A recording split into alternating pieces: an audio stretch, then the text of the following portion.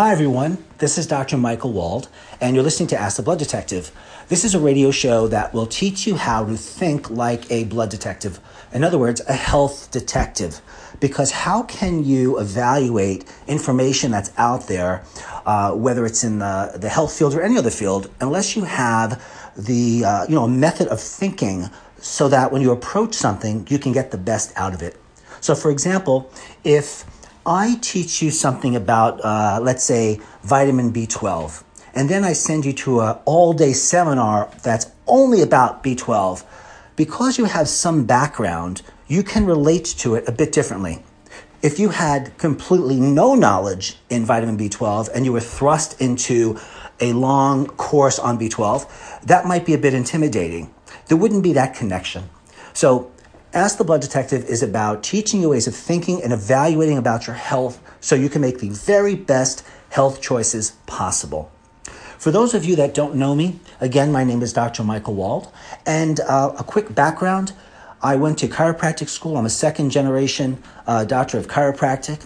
And then I earned my master's degree in nutrition, my PhD in nutrition, my naturopathic degree. I went to medical school, and currently I'm completing an acupuncture certification.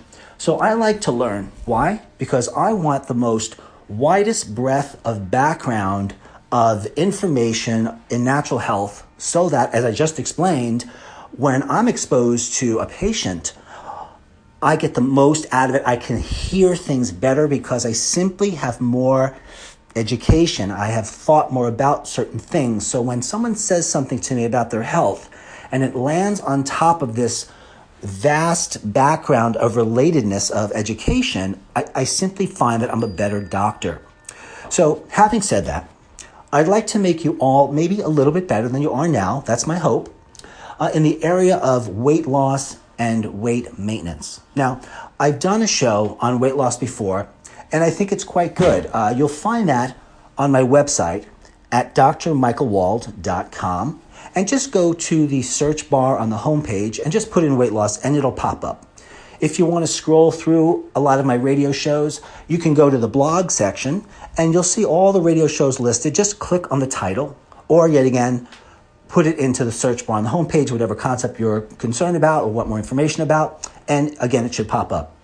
You can email me your show ideas or questions about this or any radio show that I've done in the past at info@blooddetective.com. So the email is info@blooddetective.com. The website is drmichaelwald.com. Or you can call me if you want to schedule with me as a patient, either through Zoom or in person or on the phone at 914-552-1442. Okay, so let's get to it.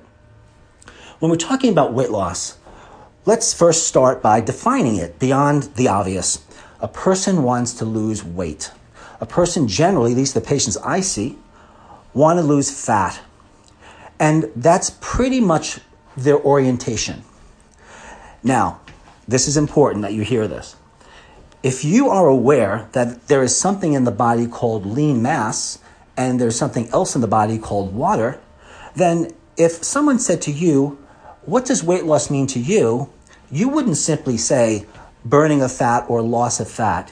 You would say some sort of balance between fat burning and lean mass and water in the body. Do you see how a little bit of education has you think entirely differently, much more deeply, more correctly, so you get long-term health results? This is all about your health. And for those of you that are well in every way, shape, or form, as far as you can tell, good for you. But you have an opportunity there to not fall into the trap of because you have no symptoms, that you're healthy. Or because you're of normal weight for your height and your ethnicity, that you really do have the proper balance of fat, lean mass, and water. So I was speaking with a patient this morning, and she said to me, I really just don't understand it because I'm overweight and I just don't eat a lot. And I said, tell me what you had yesterday and today. She was able to come up with her food plan, and there was hardly anything there. And she says, I just don't understand it. I said, well, one thing we do know is that your weight gain and your inability to lose weight, because she's tried and tried and tried, has nothing to do with the small amount of calories that you're taking in for you. In fact, you might be gaining weight for just that reason. You deny yourself food and calories, you shut down those fat-burning engines and metabolic rate, and you actually gain fat. Short of starving herself for long periods of time, which would eventually end up in weight loss, we obviously want to do this in a healthy way. So it is not merely, this is another distinction that we are drawing here on Ask the Blood Detective, that it is not merely the calories in and then the calories burned. So what we eat is a factor, obviously. For some people, they feel that a plant-based diet is the best diet for their weight loss, and they've gotten results. Now, another person, I've seen many people, in fact, that are on plant-based diets, given their health problems, like one person had depression, the plant-based diet was too deficient in protein, and he wasn't getting enough protein to make the neurotransmitters, which are made from proteins. Proteins break down into amino acids. Amino acids from the diet control 80% of the neurotransmitters in the brain for mood elevation. And then another person may have tried an Atkins diet, the traditional Atkins diet, and some of those individuals lose weight for the short term, but they do risk their health in other ways. Increase in gallstones, increased heart attacks. I mean, Dr. Atkins himself had a heart attack and then sadly slipped in the snow and ice, and that's how we lost him.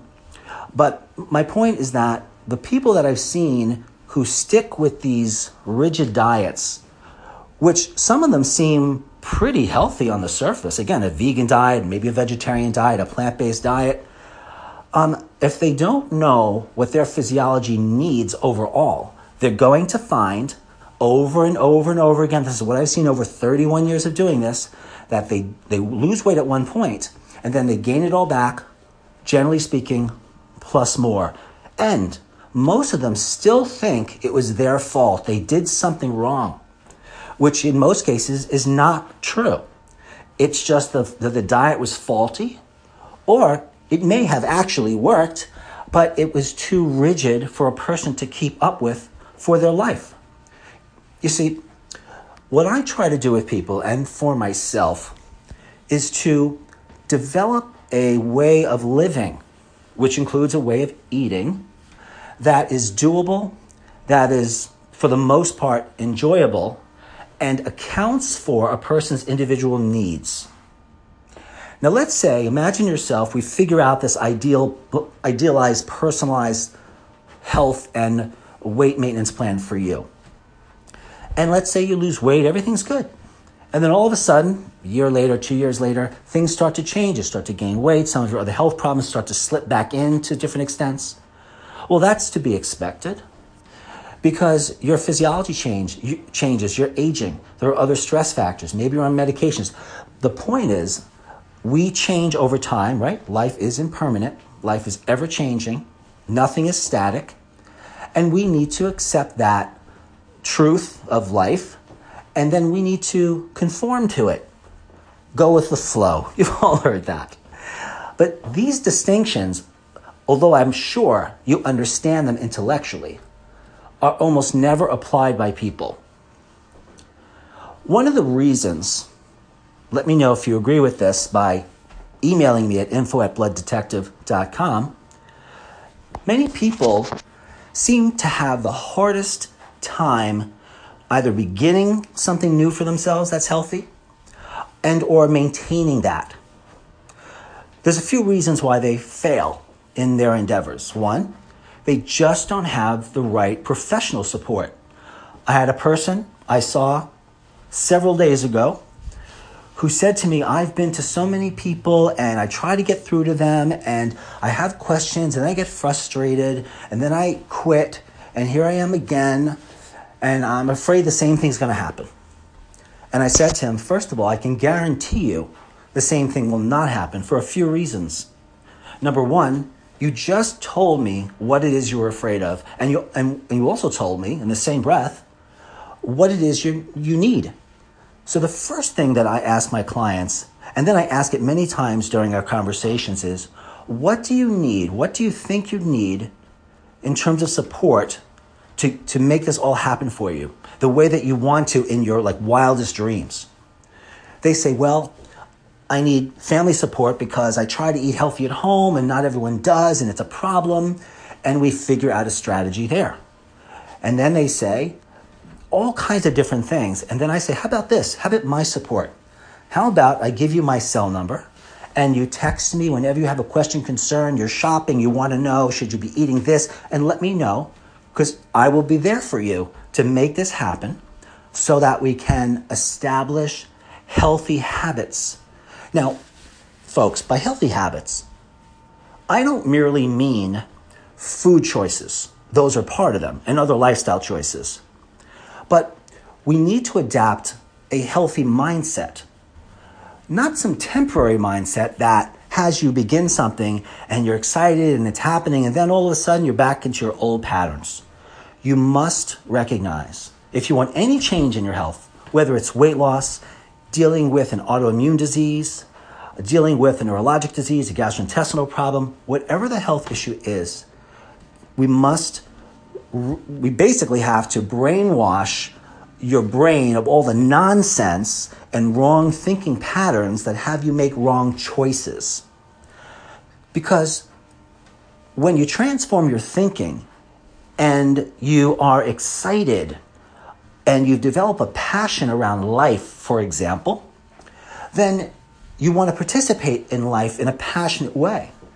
And it stands to reason that you might take on lifestyle habits that support that. And then they must be reinforced. And there are all sorts of ways that happens, and I help patients do that.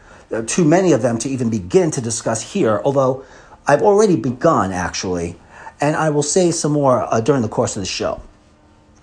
And a lot of the concepts that we're going to cover today and that we've already covered, I'm going to repeat them in different ways so that your brain can start to transform its thinking a bit. I hope that I can say some things that really stick with you. And if you think about those things enough, just like if you think of, for example, a few days ago, when I wake up in the morning, I have an intention for my day, which means that there's a way that I want to be as a human being in my life that makes me happy and makes others happy. So my theme for the day was gratitude. So every encounter that I had, I came from gratitude. And let me tell you, not only do people notice it, on the cab ride, I was recently out of state, I was in a Lyft car, and I was talking to a gentleman, and we had about a 50-minute ride to the airport. And at first he was a bit quiet. And then I said something to him, like I may have complimented how clean his car was. And he started to talk. We got into a very deep political and health conversation. And when we approached the airport, I said, it was really nice speaking with you. He says, that was such a fantastic conversation. I had such a wonderful time. Take care of yourself. You really made a difference in my day.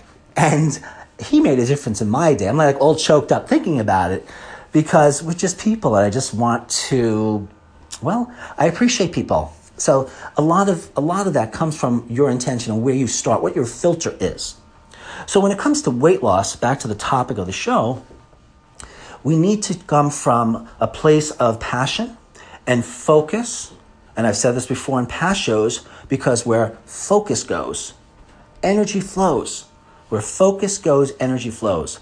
And if energy is flowing in the right direction, which reinforces your passion, then weight loss attempts / health attempts, they're not merely tasks.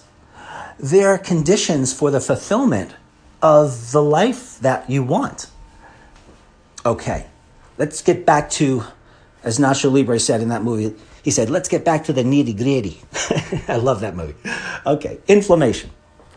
Lots of my patients very surprised when I remind them that inflammation is a cause of weight gain. It's a major cause of weight gain. And the woman I mentioned earlier on who said that she just doesn't understand how, she's not losing weight and she hardly eats, she had and has a condition of hyperhistamine release. And histamine is a pro-inflammatory compound.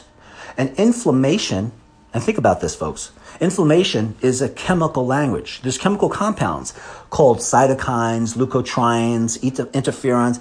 Some of these have inflammatory behaviors. And that language of inflammation literally and biochemically goes to fat cells and makes them grow.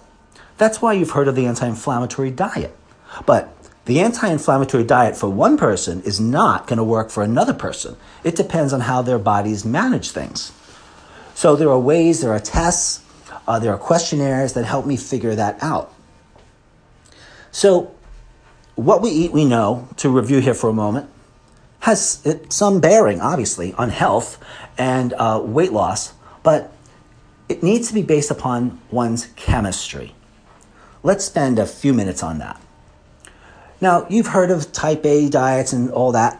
Blood type diets are nonsense. Not only is there no science behind them, I know for a fact they're nonsense because I've seen dozens and dozens and dozens and dozens of individuals that try this diet. Some of them lose weight initially. They all gain it back. And let me just correct my statement slightly. Maybe not all of them. There's a couple that just, for statistical reasons, maybe keep their weight off. But I have seen these patients. I have looked at their chemistries during the time they were on these diets, and their chemistry gets completely affected in an adverse way.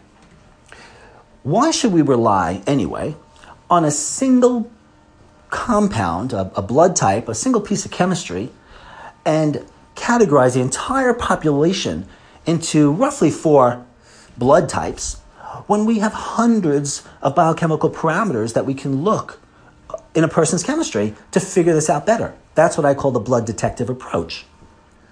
So one of the first things that I do before I do much of anything else with someone that wants to lose weight once and for all is I look at many different factors of the biochemistry.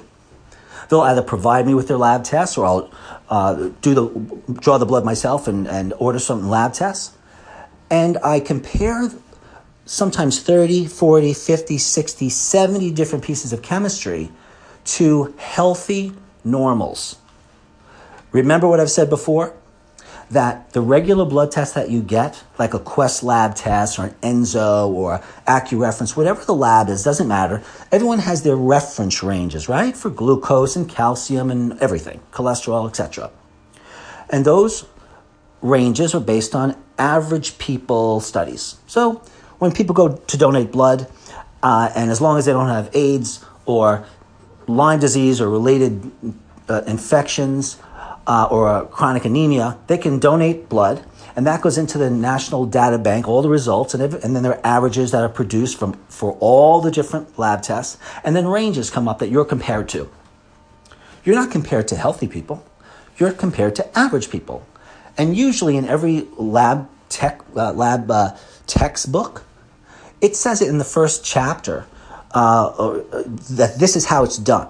So this is not some holistic idea. That's how it's done. But I have put together healthy ranges that are found mostly in the medical and nutrition literature that are based upon studies of healthy individuals. Now, if I compare your laboratory work to a healthy person, there may be more abnormalities, more abnormal tests, than if I compare you to an average person. With that distinction, with that blood detective detail that goes further and further, you can tailor a healthy lifestyle to someone that's much more doable than if you compare them to average people. So if you just don't have enough information on someone's chemistry for weight loss, you kind of have to say to a person, eliminate all of this stuff. But if you know their chemistry, you can say, these are the things you need to eliminate, cut down, combine properly, etc., and it just gets the work done. So that's just a little bit about the biochemistry. And of course, there are specific parts of the biochemistry that are probably more or less important than others. And we're going to hit those very soon. And then, of course, again, to reiterate, we've talked about the mindset. Most people fail in any of their health endeavors or any other area in their life because of their mindset. So it's very important to notice that. And I try to help my patients through my coaching skills to what areas of their personality and how they operate are keeping them from getting where they want to go.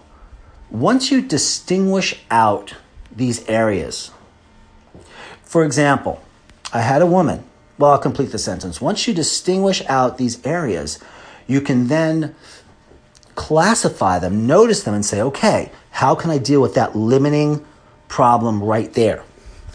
So I was sitting with a woman yesterday, and she said, among other things, that she hates exercise. So I just need to let you know right now, Dr. Wald, I hate exercise. And then she started going to something else and said, please stop. Because I wouldn't be doing her any justice by letting her get away with that. So I said to her, why do you hate exercise? So she thought about it for a second. She says, I don't really know. I just don't like it. I said, okay. So do you think, I said to her, that perspective will keep you from losing weight? And she says, yes, absolutely. I said, so would it be worth it to you if we dealt with that so that we can get past it and then you can embrace exercise, but in a way and at the right time so that it's maybe not the most enjoyable thing for you, but you do recognize that it's a means to an end and your perspective about it might change. She says, that sounds reasonable. And she was kind of angry sounding initially when she talked about the exercise thing. And then that all just went away. So we created an opening in just a minute or two that gave us the opening to transform her way of thinking. You know, I've mentioned before in earlier shows that, you know, in my early days of running, I hated it. I just didn't like running. But it's a strange thing for me because from age about 15, 16, I just found myself running. I just would run. And sometimes very long distances. Maybe it was a stress reduction for me. It was a completely unconscious thing. I'd find myself running. I mean, I was aware that I'm like, okay, I'm going to go run now. But I didn't question myself. But I didn't really like running. So at some point in my mid-30s, I was running on a trail, a beautiful trail that I had run on hundreds of times before. But this one day, something different happened. I was running and quite fast, and a large deer jutted right in front of me, stopped for a millisecond, and then jumped off. It couldn't have been more than a foot from me. And of course, I was shocked. My heart was like going like crazy. And I took off on the trail. And I was really tired too, right before this. And I saw this deer do this. I started to run, and my heart rate was so high that I was able to run faster and still feel good. And then I found myself smiling. And I said, what am I smiling about? And then I looked around at this beautiful trail with this canopy of trees over me and to each side, and that this beautiful animal had been so close to me. And then as I was running along, it may have been 10 more miles past that, I saw a family of turtles, a big mama turtle and 3 little baby turtles walking on the side of the lake. It was the cutest thing. And I started to associate all of that with the running. And even when I didn't see or experience the deer or the turtles or what have you, I was happy to run. And I start off with a little smile on my face every time. And I thank my legs and my body and the universe for allowing me to do it. So that was a transformation in thinking that also allowed me to go to an entirely different level of not only running, but health on so many different levels. Of course, your breakthrough, your insights might be different from mine or any of my patients, but they're available to us. Okay.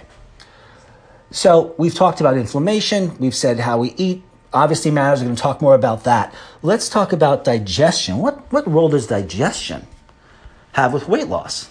Well, as you might imagine, the digestive tract is where you break down food. So you must consider the health of your gut when you're thinking about weight loss or anything in health, anything, right?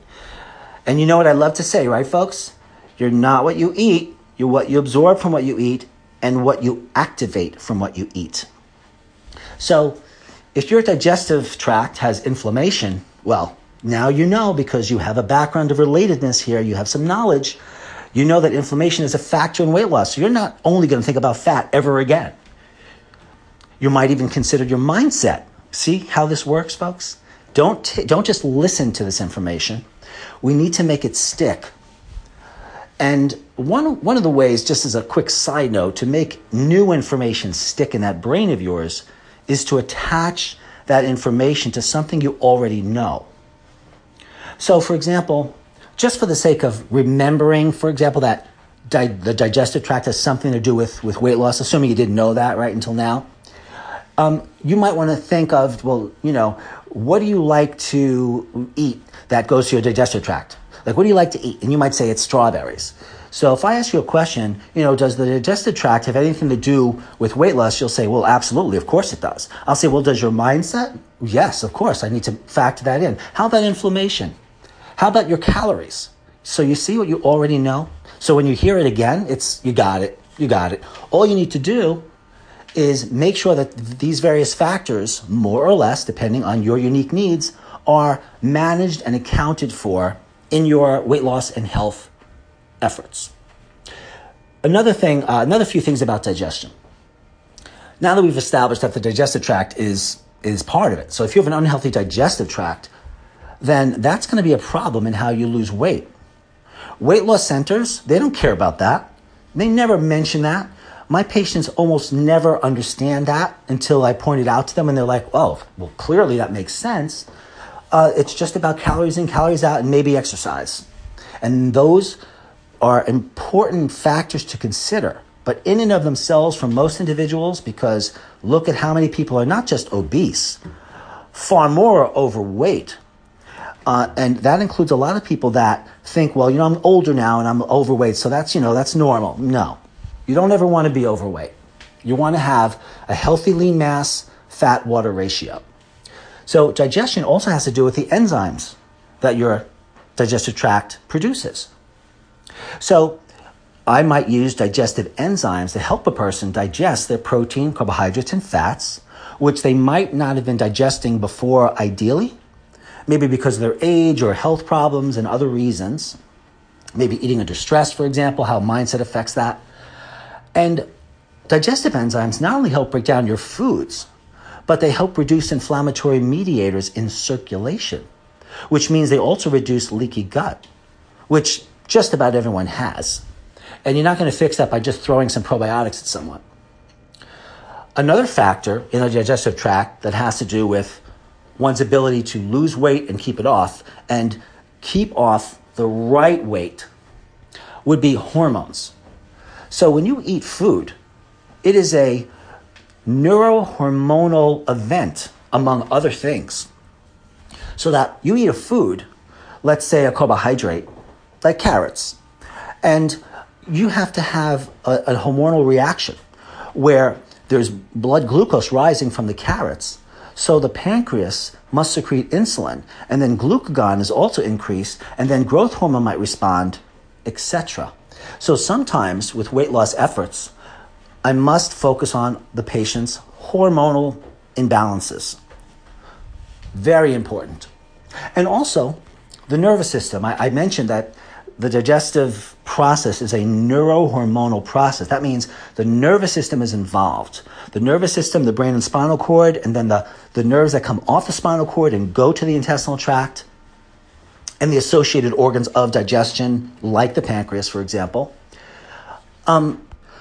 must be focused on in different people, because if the nervous system is adversely affected, the digestive tract can be affected. So no matter what your food intake issues may be, even if you get it all right, whatever that is, it won't translate past a dysfunctional gastrointestinal tract.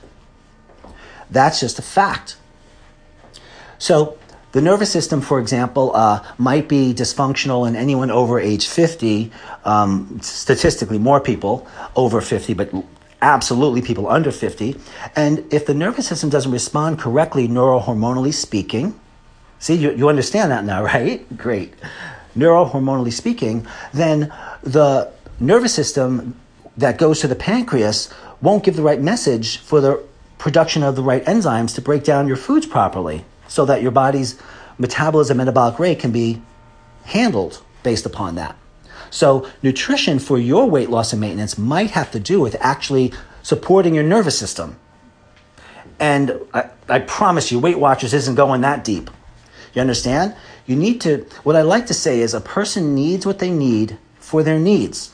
So you or your wife or your brother or your cousin or whomever, they have completely different biochemistries, completely different mental, insights, and completely different dietary patterns, and completely different levels of inflammation, and completely different functions of their nervous system that need to be managed. And we have the technology and common sense to do that now.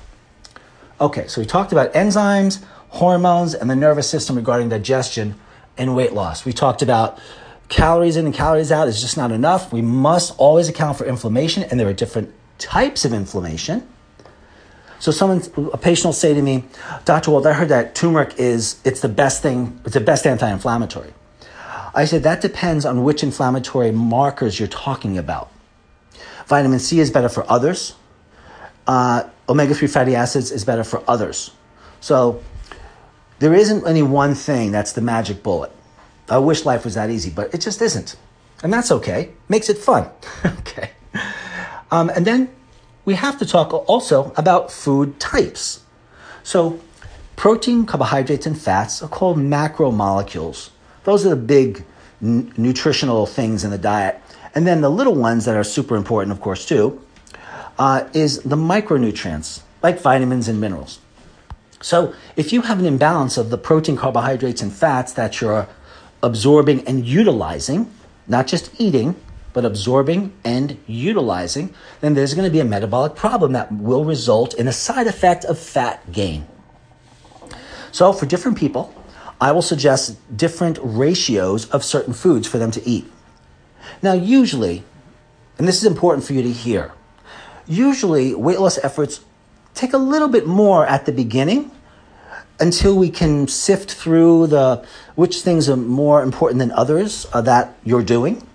And then the goal is to make them pretty seamless so that you can just live a way that works, okay? But I don't want people to get the wrong idea. It's not super easy at the beginning.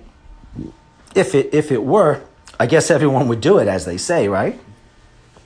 There are a few people it's easy, but, anything that's hard at first, if you keep hitting it, becomes easy or easier. When I first ran my first marathon, I thought I was going to die. But when I ran a few of them, they were a joy. I would start to research the streets that the marathon was going to take me through. And as I was running, I would remember all the things I'm looking at in the buildings and when was that building made. And this was the first building where all of that just amazing history. And it made it a joy to run the marathon. Maybe not the last 3 miles, because that was hell, but you get it. And then there's food combining. What is that? So if you eat, and this is actually a true bit of fact right here. If you eat fruit with pretty much anything else, carbohydrates and proteins, those are that's a very bad combination of things, generally speaking. However, if you were to eat certain non-starchy vegetables with certain fats and oils, like asparagus and beets and broccoli and Brussels sprouts, they work very well with avocado oil and coconut oil, nut oils, okay? And if you were to combine other types of carbohydrates, like beans and brown rice and, let's say, potatoes and squash with radishes and spinach and scallions and tomatoes, they work very, very well digestively, very well, excellently. But if you want just, and then there's good combinations of foods like certain breads and certain oils. So the point I'm trying to make is that it can be dramatically helpful if and when I identify with a person which foods combine better for them based upon what I've learned about their digestive tracts, based on questionnaires and my conversation with them and certain lab tests. So that's a factor for some people, folks, not all people. Not all people need to pay attention to food combining. One other thing about food combining. Food combining means that if you combine certain foods with certain other foods, they may not work well together. So let's say a food that needs a digestive pH of 4 and another one needs a digestive pH of 9. If you eat them at the same time, they're going to compromise the pH of the digestive process, and neither of those foods may necessarily get digested properly, which adds to fermentation and inflammation and leaky gut and all of the things that everyone listening now knows is just not going to work, even if the foods themselves are super healthy plant-based diet, okay? And please don't get me started on the paleo diet, okay? Well, okay, so now that I've started myself on that, we're gonna go down that road for 60 seconds. Paleo diet doesn't exist, okay? Of course it doesn't exist. You know it doesn't exist because the paleo people, there were many people and they lived at all different places on the planet. Some lived near the shores, some lived inland, some lived in China, some lived whatever you called the places at those times. So my point is that there is no way that was a healthy way to eat for all those people in all those different areas. So there just is not. And there certainly wasn't any whey protein back there that I see in paleo plans. It was just marketing. And sadly, most of the population has no background of relatedness. I've used that word a few times. When I opened the show, right, I said information that you gain, like on B12, gives you a background of relatedness. So when you're exposed to let's switch for a moment to allergies, right? So you've heard of food allergies, of course, right? And there's also food intolerances. A food allergy means when you eat the food, there's an immune response that happens. It's either IgE or IgG immunoglobulin. And food intolerance means there's no immune response that relates to the food problem that you might be experiencing, but there may be a digestive enzyme issue like a pancreatic enzyme insufficiency causing you not to digest, which could look just like a food allergy. You wouldn't know the difference unless you either tested or, well, pretty much if you would have to test to know the difference between the two. I was going to say that, if you have a food that is in your diet that you feel might be the culprit causing inflammation, joint pains, memory stuff, it doesn't matter what, eliminate the food, obviously, and eliminate the food for a full 8 days. And then at the end of that time, preferably with the supervision of someone who can help you in the case of an adverse reaction, introduce the food again and note if it precipitates your symptoms. If it is the culprit, then it will make your symptoms worse, and your symptoms will get better when you had eliminated the food in the first place. So it's important, at least for me, I feel it's very important that when I'm trying to figure out the best way for people to lose weight and keep the weight off, that we distinguish any food intolerances and or allergies that might be there. But I want to tell you something that you'll never hear really, but I did mention it on my prior allergy shows, but it's super important. If you have, and here it is, if you have inflammation in your body from anything, an ingrown toenail, a tennis elbow, muscles in your neck, those inflammatory mediators, they circulate and they can cause false positive food allergy tests. So I see these people, including, I'm looking at the food allergy test of a person that was just in here. Let me just find it. Here it is. In here yesterday, and it cost him several $100s.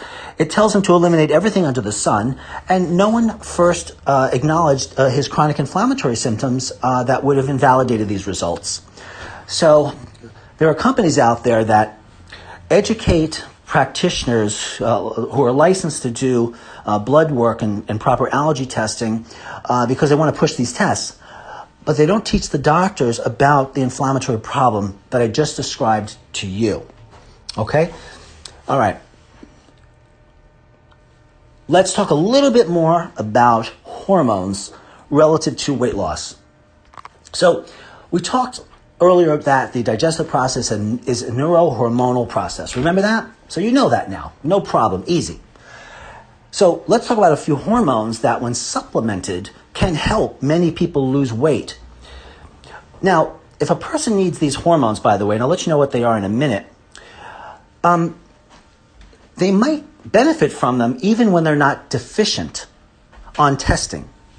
And as far as testing goes, I can tell you that in most cases, there are some exceptions, folks, but most cases, testing hormones, DHA, cortisol, pregnenolone, progesterone, estrogen, testosterone, they're not accurate tests. They're not very reproducible from you to a week from now to 2 weeks and a month from now.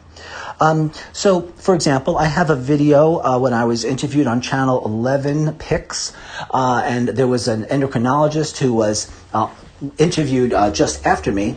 I was talking about testosterone. He was talking about estrogen. And then we were both asked the same question by the moderator.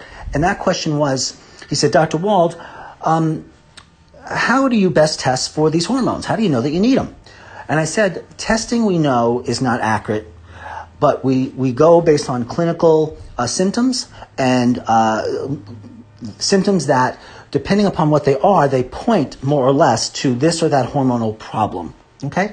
Like I mentioned, there are some exceptions. You may want to look at hormones, but you don't want to be using saliva hormone tests because they're absolutely not accurate. And some of you are thinking, well, I did that test and, I felt better after being treated with this and that natural thing. Well, that could have happened for any reason that you felt better, not because the test was actually accurate. Okay? So you might say, and it would be fair for you to say this to me, well, Dr. Wald, that's your opinion. I get it. But my opinion is a very qualified one, not just based on my educational background, but I did write a 500-page textbook on laboratory work called the Anti-Aging Encyclopedia of Laboratory Tests, and I lectured for years and decades, literally, on all of these tests to doctors across the United States and out of the United States and abroad. Okay? So DHEA is one of those hormones that can help maintain the body's lean mass. But if you are a woman or a man with any estrogen-related or testosterone-related health problem, you never want to take DHEA. DHEA is a hormone that diminishes at about age 30 in most people, and as it declines, the body breaks apart in all sorts of ways. And most of the cells in the body have receptors for DHEA, so they need it.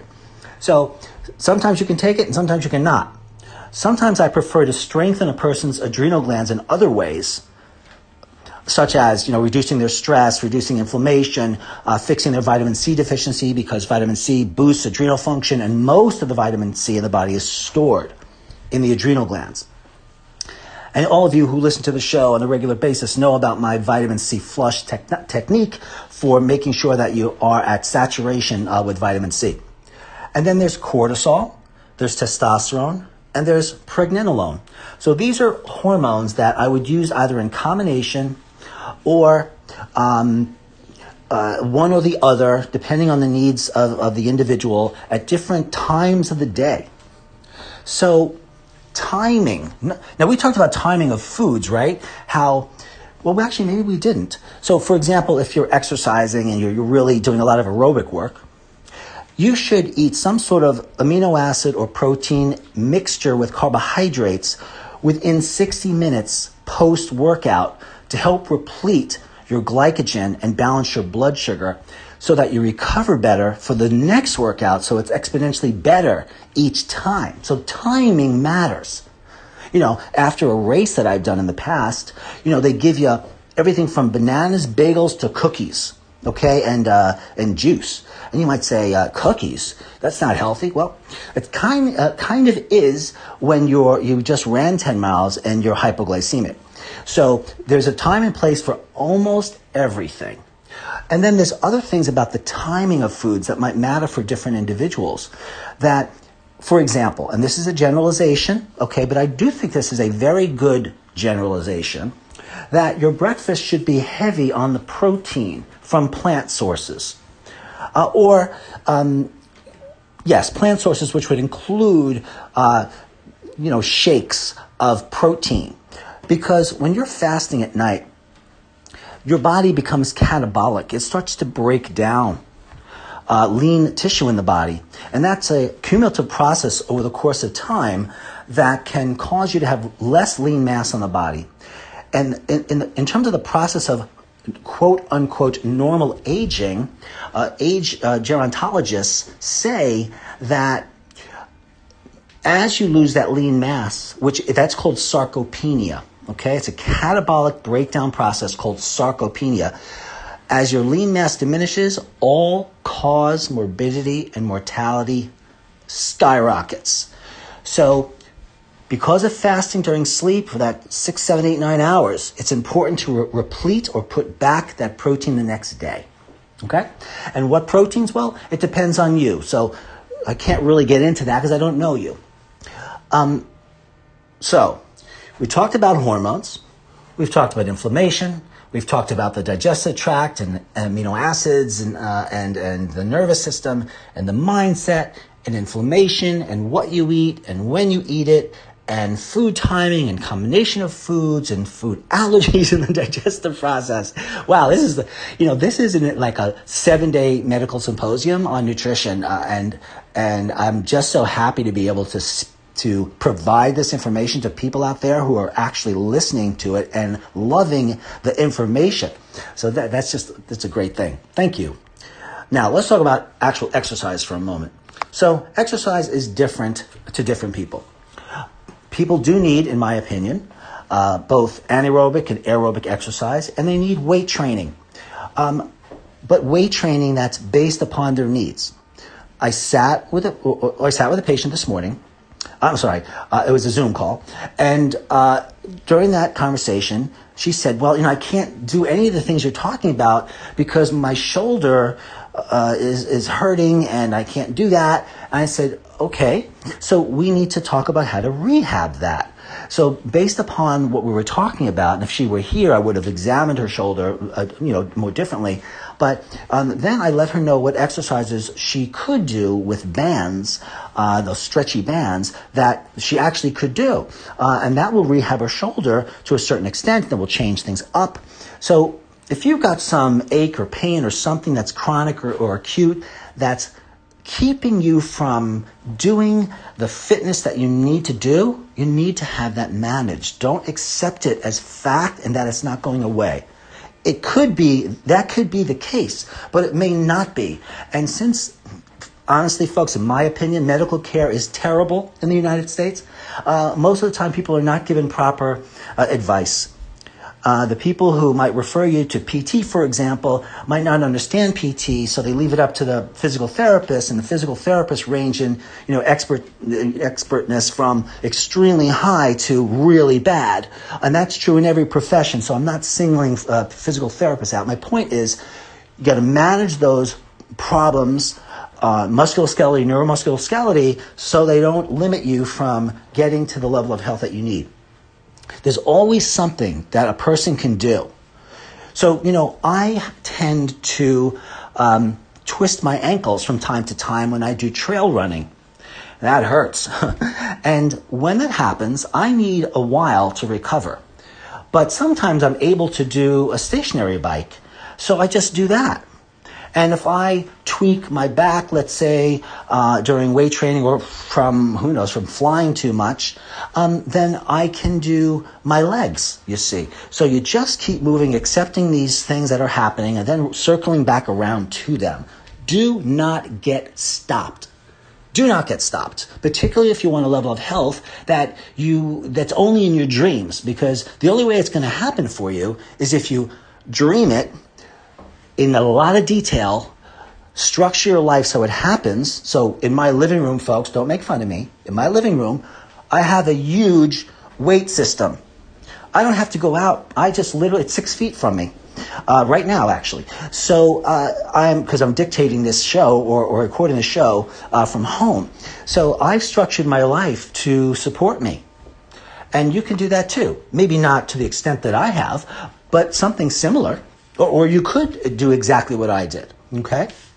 If any of you are curious to know what the system looks like, then email me at info@blooddetective.com. I'll send you a photo of it. Okay? So my contact information again is, the email is info@blooddetective.com. I'd really like to know what you're thinking of these concepts. And you can call me at 914-552-1442. And check out the content on my website at drmichaelwald.com. Okay, we have a little bit of time left. So, as far as the aerobic and aerobic exercise, depending on what your current level of health is, you would want to figure out what your needs are. And then, like I stressed with food intake and healthy eating, that gets you to a level that you're happy with, but then all of a sudden things sort of stop. You have to change things up to match your changing needs. So the very same thing with exercise. Exercise, like any other health endeavor or any result that's goal-oriented, and if you need to change bad habits and to make new habits, you have to reinforce, you have to repeat it, you have to do it often, and you have to do it on a regular basis, and hopefully at a specific time during the day if you can move that out. That's how changes happen. That's how changes happen. And by the way, you don't have to run 10 miles and marathons like I do. You don't have to work out for an hour and a half to 2 hours, every other day like I do. I love this, so it's my passion. So for me, it's joy, and if I don't do it, I'm not as happy. You might need 25 minutes of this, that, or the other thing. So the key is, it has to be doable, has to be relatively enjoyable, and it has to work. In the past shows I talked about body composition testing. That's a test everyone needs. You need it because a body composition test, that's a professional level test that measures upper and lower body at the same time. That is a medical grade tester, not just upper and lower body at the same time. That's not medical grade. Will tell you your metabolic rate and tell you your phase angle and tell you your percentage of muscle, water, and fat and tell you your intra and extracellular water balance, because all of those factors are super important and they're very, very important predictors of morbidity and mortality, which means disability and death. So the better your body composition, the lower your risk of dying of something that would have killed you a lot earlier. Okay? And we know that body composition is the number one biomarker, the number one most important test, more important than cholesterol, more important than hypertension, more important than hemoglobin A1C and ferritin and C-reactive protein and homocysteine and all that. Those are important, but this is more important as an overall biomarker. Okay? And then in prior shows, I've done entire shows on the stress response. Briefly, the emotional stress response has to do with an alarm phase where you're reacting to a stress, and then your body's like, okay, what do I do with this? What do I do with this? And blood pressure goes up, and circulation increases, lymphatic drainage increases, and there's circulation to the extremities, and your brain gets more reactive, and your reflexes get faster. That's the alarm stage of the stress reaction. If that were kept up, you'd fly apart. So it's supposed to be a short-term kind of thing. A lot of people carry stress with them, and then they get used to that stress, and that's the adaptation phase. And that's like driving a car super, super fast, but eventually it starts, again, to fly apart. And then after that adaptive phase just can't do it anymore, then things start to go into the exhaustion phase, and that's where the diseases start to pop up. But you want to catch this stuff at the alarm phase. Why? Beyond the obvious, I'll just state a different way, is that the earlier you get to a problem and the smaller the problem is, the easier it is to manage. Okay? So the stress response can be tested in different ways. I use an autonomic nervous system technology, which is a non-invasive way of measuring the sympathetic and parasympathetic nervous systems in the body, which are the stress response systems, and it helps to target nutrition, lifestyle considerations, and other things for individuals towards not just weight loss, but overall health and well-being. Also, folks, when you're doing anything regarding health, it has to be consistent. If you want to change metabolic habits like slow metabolic rate, which is a habit that your body's taken on, a biochemistry, a way of functioning that's not supporting what you want, you need to make changes and you need to keep them up. You must keep them up. And if you do, your body will finally adapt to them. Just like a muscle, like your bicep, that you do bicep curls, right? And then it's hard, and your bicep is, kind of floppy and it lacks muscle tone and strength. But then you do this enough times, the muscle finally wakes up from its old pattern and literally anti-ages itself. Okay? Then, what else would you want to consider? The last few factors before or when you are endeavoring to lose weight and be healthy. Well, what is your blood sugar balance like? If your blood sugar balance is too high, or if your blood sugar is too low, which is hypoglycemia, and if it's too high, it's hyperglycemia. Either one there are pro-inflammatory events. They have other organs in the body, all organs that depend on glucose, which is the blood sugar, to malfunction in all sorts of ways, hardening arteries, raising blood pressure, promoting inflammation, affecting thinking, affecting how your body can exercise and how your body can react to repair. So clearly you want to fix your blood sugar issues. You want to fix any blood pressure issues in the context of your exercising. So the exercises that I recommend for patients are always based around initially what their health issues are, to bring those weak areas up. And then we add in the factors that will bring the entire body along with it once you've got those weak areas. So whether it's arthritis or whether it's cholesterol, or you've got anything autoimmune, whether it's multiple sclerosis, it's dementia, Alzheimer's disease, Sjogren's syndrome, scleroderma, lupus, rheumatoid arthritis, degenerative disease, celiac disease, inflammatory bowel disease, migraine headaches. I mean, these are all the things I see on a regular rotating basis, and all of them have issues regarding lean body mass and how fat is laid down in the body, and how well your body can manage the burning of fat. And then ultimately, you're basically reinventing yourself. So I want to just leave you with the last point.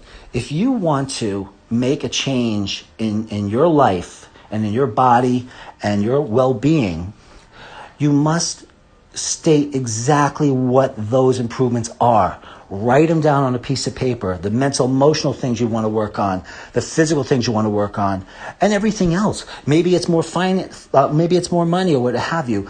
But whatever it is, whatever draws you to recognize that improving your health will only help you increase the probability of you having everything work out for you.